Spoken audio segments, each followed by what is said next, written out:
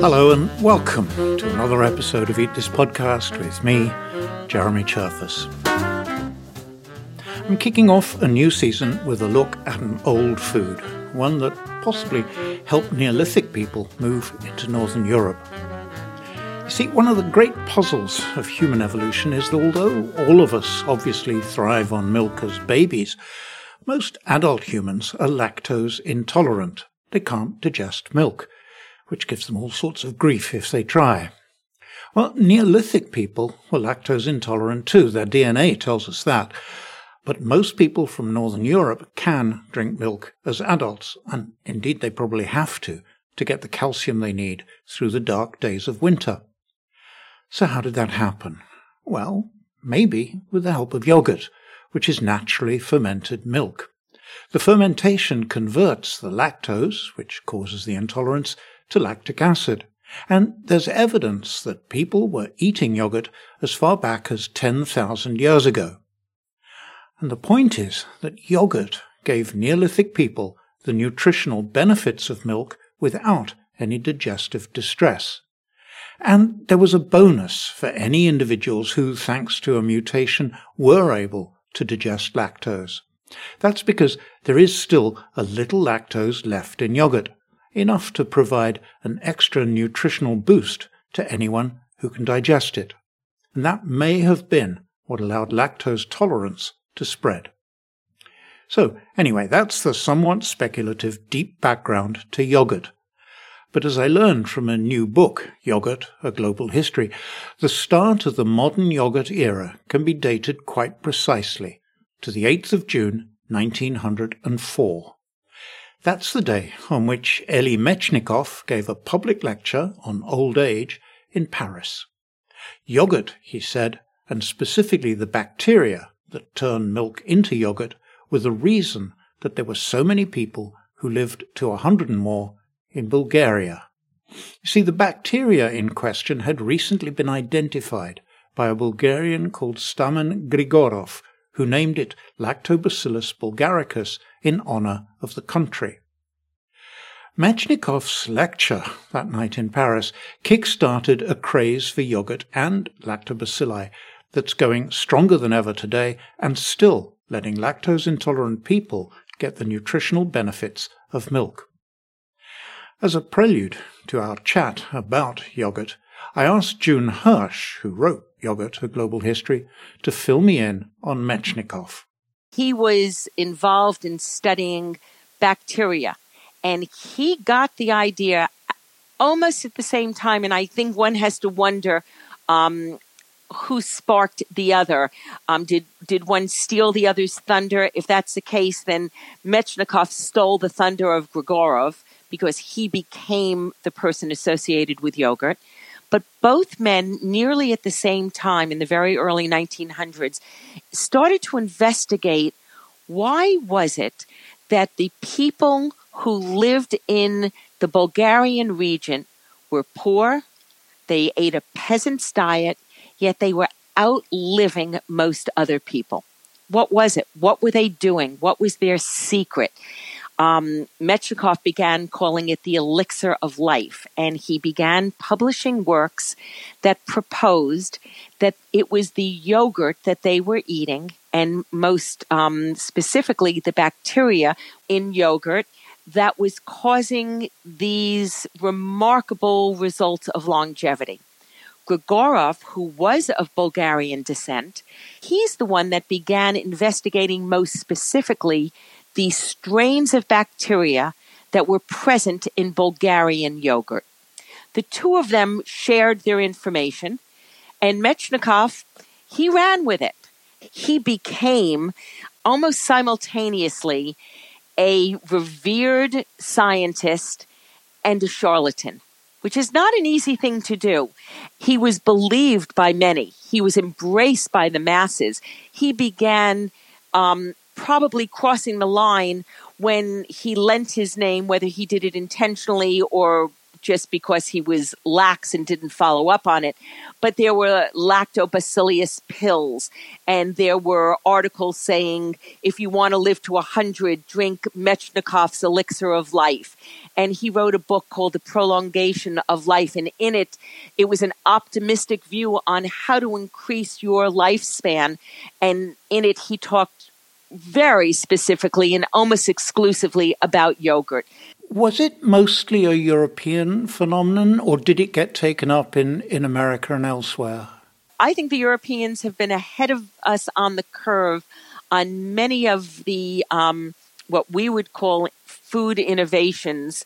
Yogurt was enjoyed in Europe well before it was enjoyed in America. As far as Metchnikoff and Grigorov were concerned, people made yogurt and they made it in their homes mostly. Correct. Very few people do that now. I mean, I know you do, I do. But how did commercial yogurt get its start? So it took a long time, and again, it started in Europe well before. So when Metchnikoff made this great leap and explained to people that yogurt was good for you, the Europeans embraced it, and they began eating it robustly. Americans not so much. And if you look at some of the articles from the 1920s, America did not embrace it. Why? It didn't taste so good. They were saying things like, if you could stand the taste, try to eat it. If you don't mind eating something that tastes like it has spoiled a week ago, try yogurt. So it really was not gaining any traction. But that did not stop those in Europe from realizing that you could make the leap from producing it in small batches in your home using the same strains, using the same starter, using the same bacteria that had been passed down from truly generation to generation. But it wasn't available to the average person who didn't have a clue. So now you have this food stuff that was touted, and you didn't have a way for people to get it. Enter those people who had the vision. One of them being Isaac Carasso. He was a Sephardic Jewish family. They were a Sephardic Jewish family who had been resettled in Greece after the Inquisition. And in Greece, yogurt was something that people just ate routinely. And the Carassos in the early 1900s and 1912 specifically made their way back from Greece to their homeland in Spain, in Barcelona. And when they got there, Isaac brought with him the method of making yogurt. And he said, let me start to make it and sell it as a pharmaceutical product. And so he began making small batches. He then saw that it was catching on and that there was a commercial use for yogurt. So he began producing it in larger quantities, eventually moving their industry to France, where they settled, and he named the company Danone. Danone means Little Daniel in Castilian, and that's where the name Dannon yogurt comes from. I felt that was Americanizing it. You said his name was Isaac Carasso. Yes, but he named it for his son, Daniel. I'm sorry. He named it for his son, Daniel, and Danone means Little Daniel. So they moved it to France in the 1940s. The son, now Daniel, the namesake of the company, saw that it was no longer safe for French Jews in France, and he took that cue and moved his family to New York. And that's how Dannon yogurt made its way across the pond and came from France into New York. So was it Danone when they got to the United States, which didn't like this sour taste of yogurt? Was it Danone that introduced sugar and fruit? No. So Dannon yogurt remained relatively pure yogurt, really just having the basic ingredients of milk, bacteria, and the fermentation process.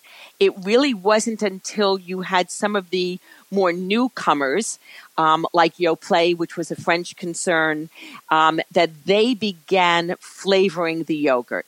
And the most popular flavor is strawberry. It was then and it is today. And they're the ones who really changed the process of how yogurt tasted, adding fruit. Some adding it fruit in the bottom, some adding it fruit that was already mixed in. And that now made it more palatable. And much sweeter. I mean, I can remember, dating myself again in England, I can remember Ski yogurt actually being too sweet.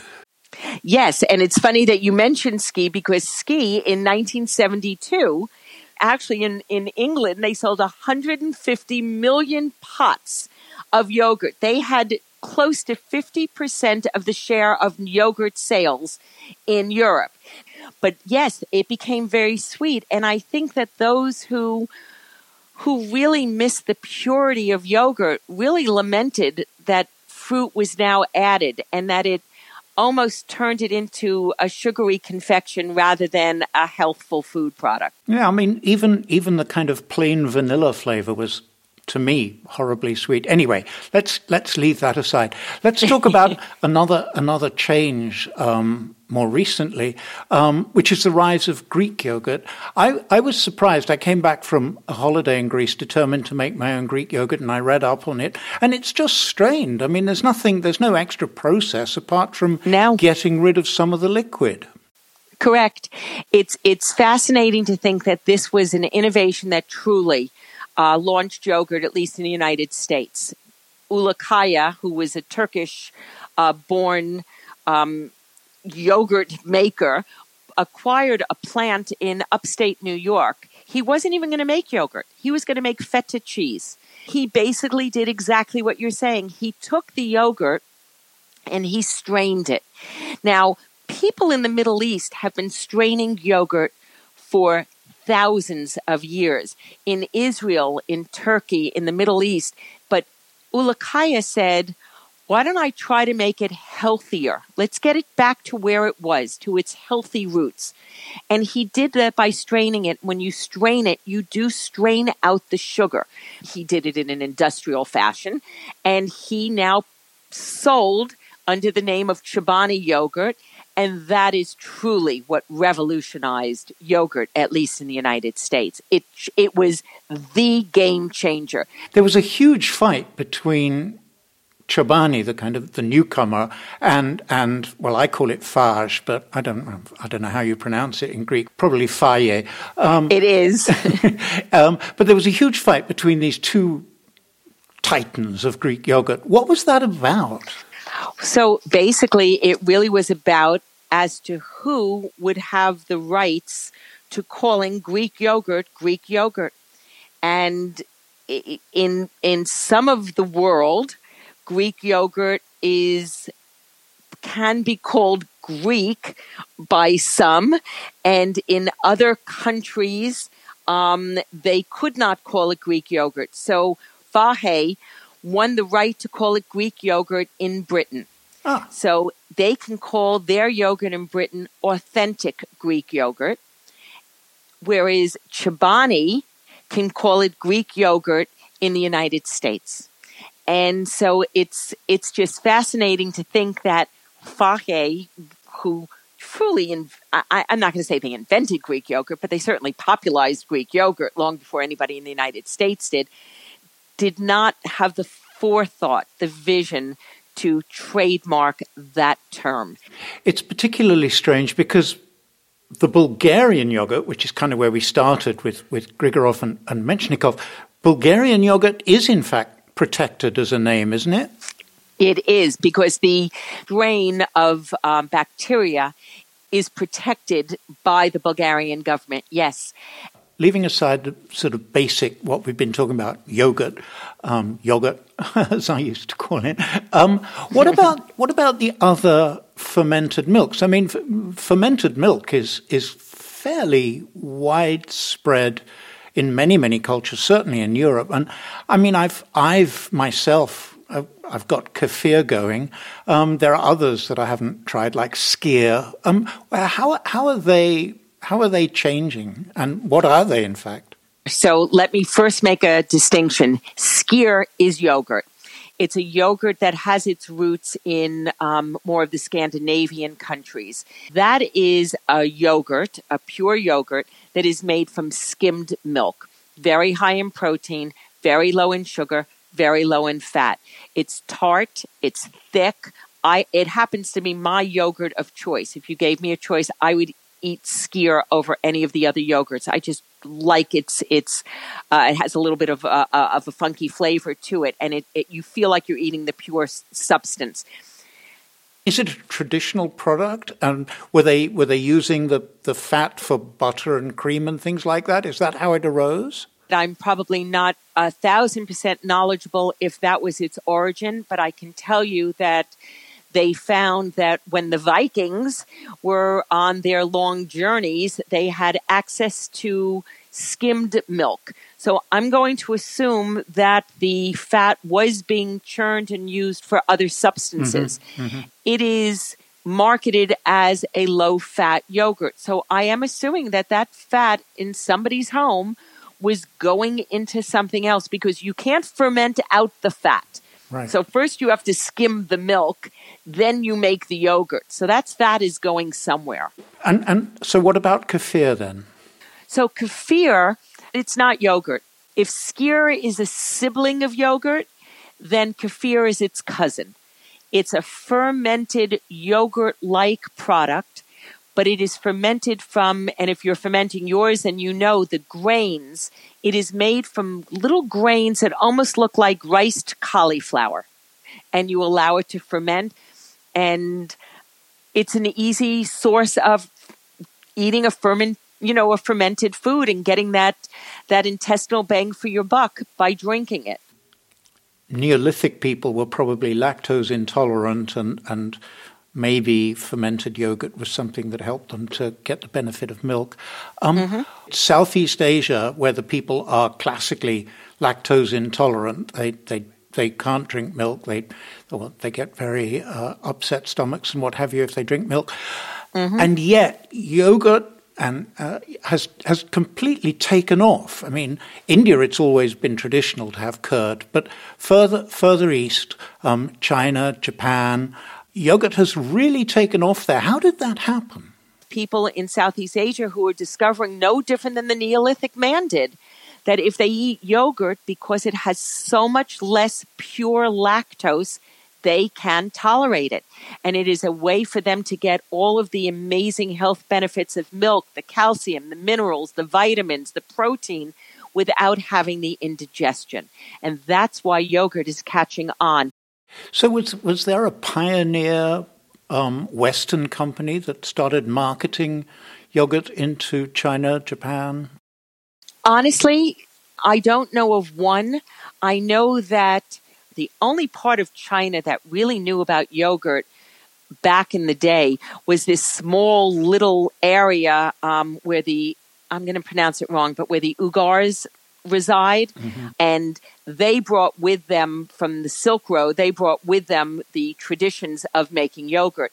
It wasn't until they began bringing it down and Beijing yogurt became a thing. And it has those iconic little pots with the blue paper and straws.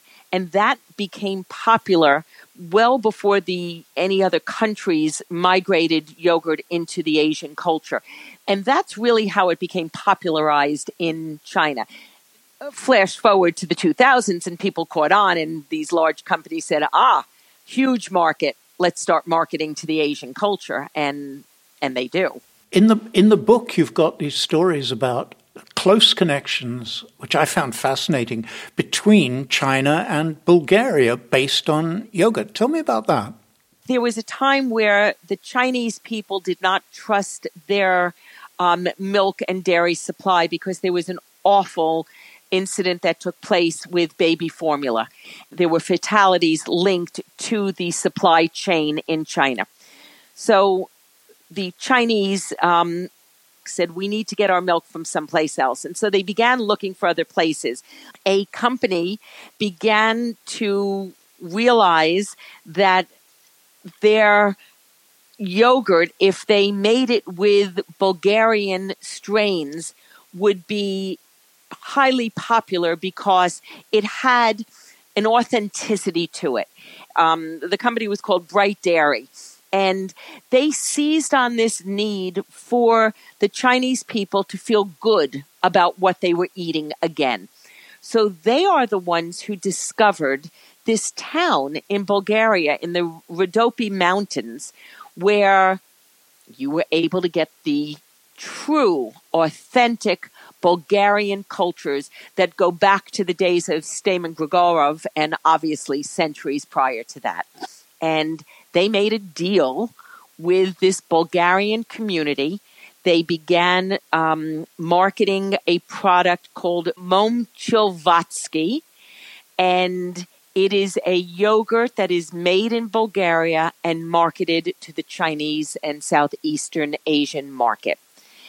Every year, there is a festival in this little town, this Momchilvatsky, and they celebrate the Chinese culture, and Chinese citizens come over, and I guess we're talking pre-pandemic times, and they would have this enormous yogurt festival where the two cultures come together. They actually said that many of the Bulgarians in this little town learned Chinese. Almost all of the signs in the town are in both Bulgarian and Chinese, and these two cultures come together and they celebrate Bulgarian yogurt. Incredible. I know yogurt is associated with all sorts of health claims. And I don't really want to get into those. But one thing that intrigues me, and you kind of alluded to it earlier, is that the kind of claim you can make for the health-giving effects of yogurt vary between countries. You'd think that if yogurt has demonstrable effects on health, then you could say that anywhere. But it's not true. It's regulated what you can say about what yogurt is good for. Don't you find that a little bit odd?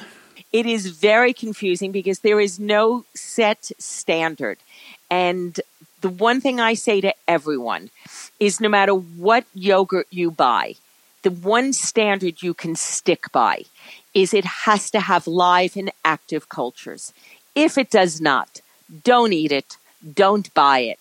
If that's not the first two ingredients, the milk source and the live and active cultures, it's junk. Don't buy it. June Hirsch, author of Yogurt, A Global History. And if you want to get a copy, Reaction Books is very kindly offering a discount to listeners. I'll put the details in the show notes at eatthispodcast.com. And I should add that Mechnikov is far better remembered in biological circles today as one of the two founders of the science of immunology. He and Paul Ehrlich shared a Nobel Prize in 1908 in recognition of their work on immunity. Would yogurt have taken off without Mechnikov? That's one of those imponderables. All I know is I'm glad it did. I love the stuff. I'll share more details at eatthispodcast.com and in my various social circles, Twitter, Instagram. Just search for Eat This Podcast. And a reminder, if you're not already signed up for the newsletter, you can do so at the website, and it'll bring you various bits and bobs in between news of each new episode. I've got some good things lined up for this coming season. For now, though, from me, Jeremy Cherfas, and Eat This Podcast, goodbye, and thanks for listening.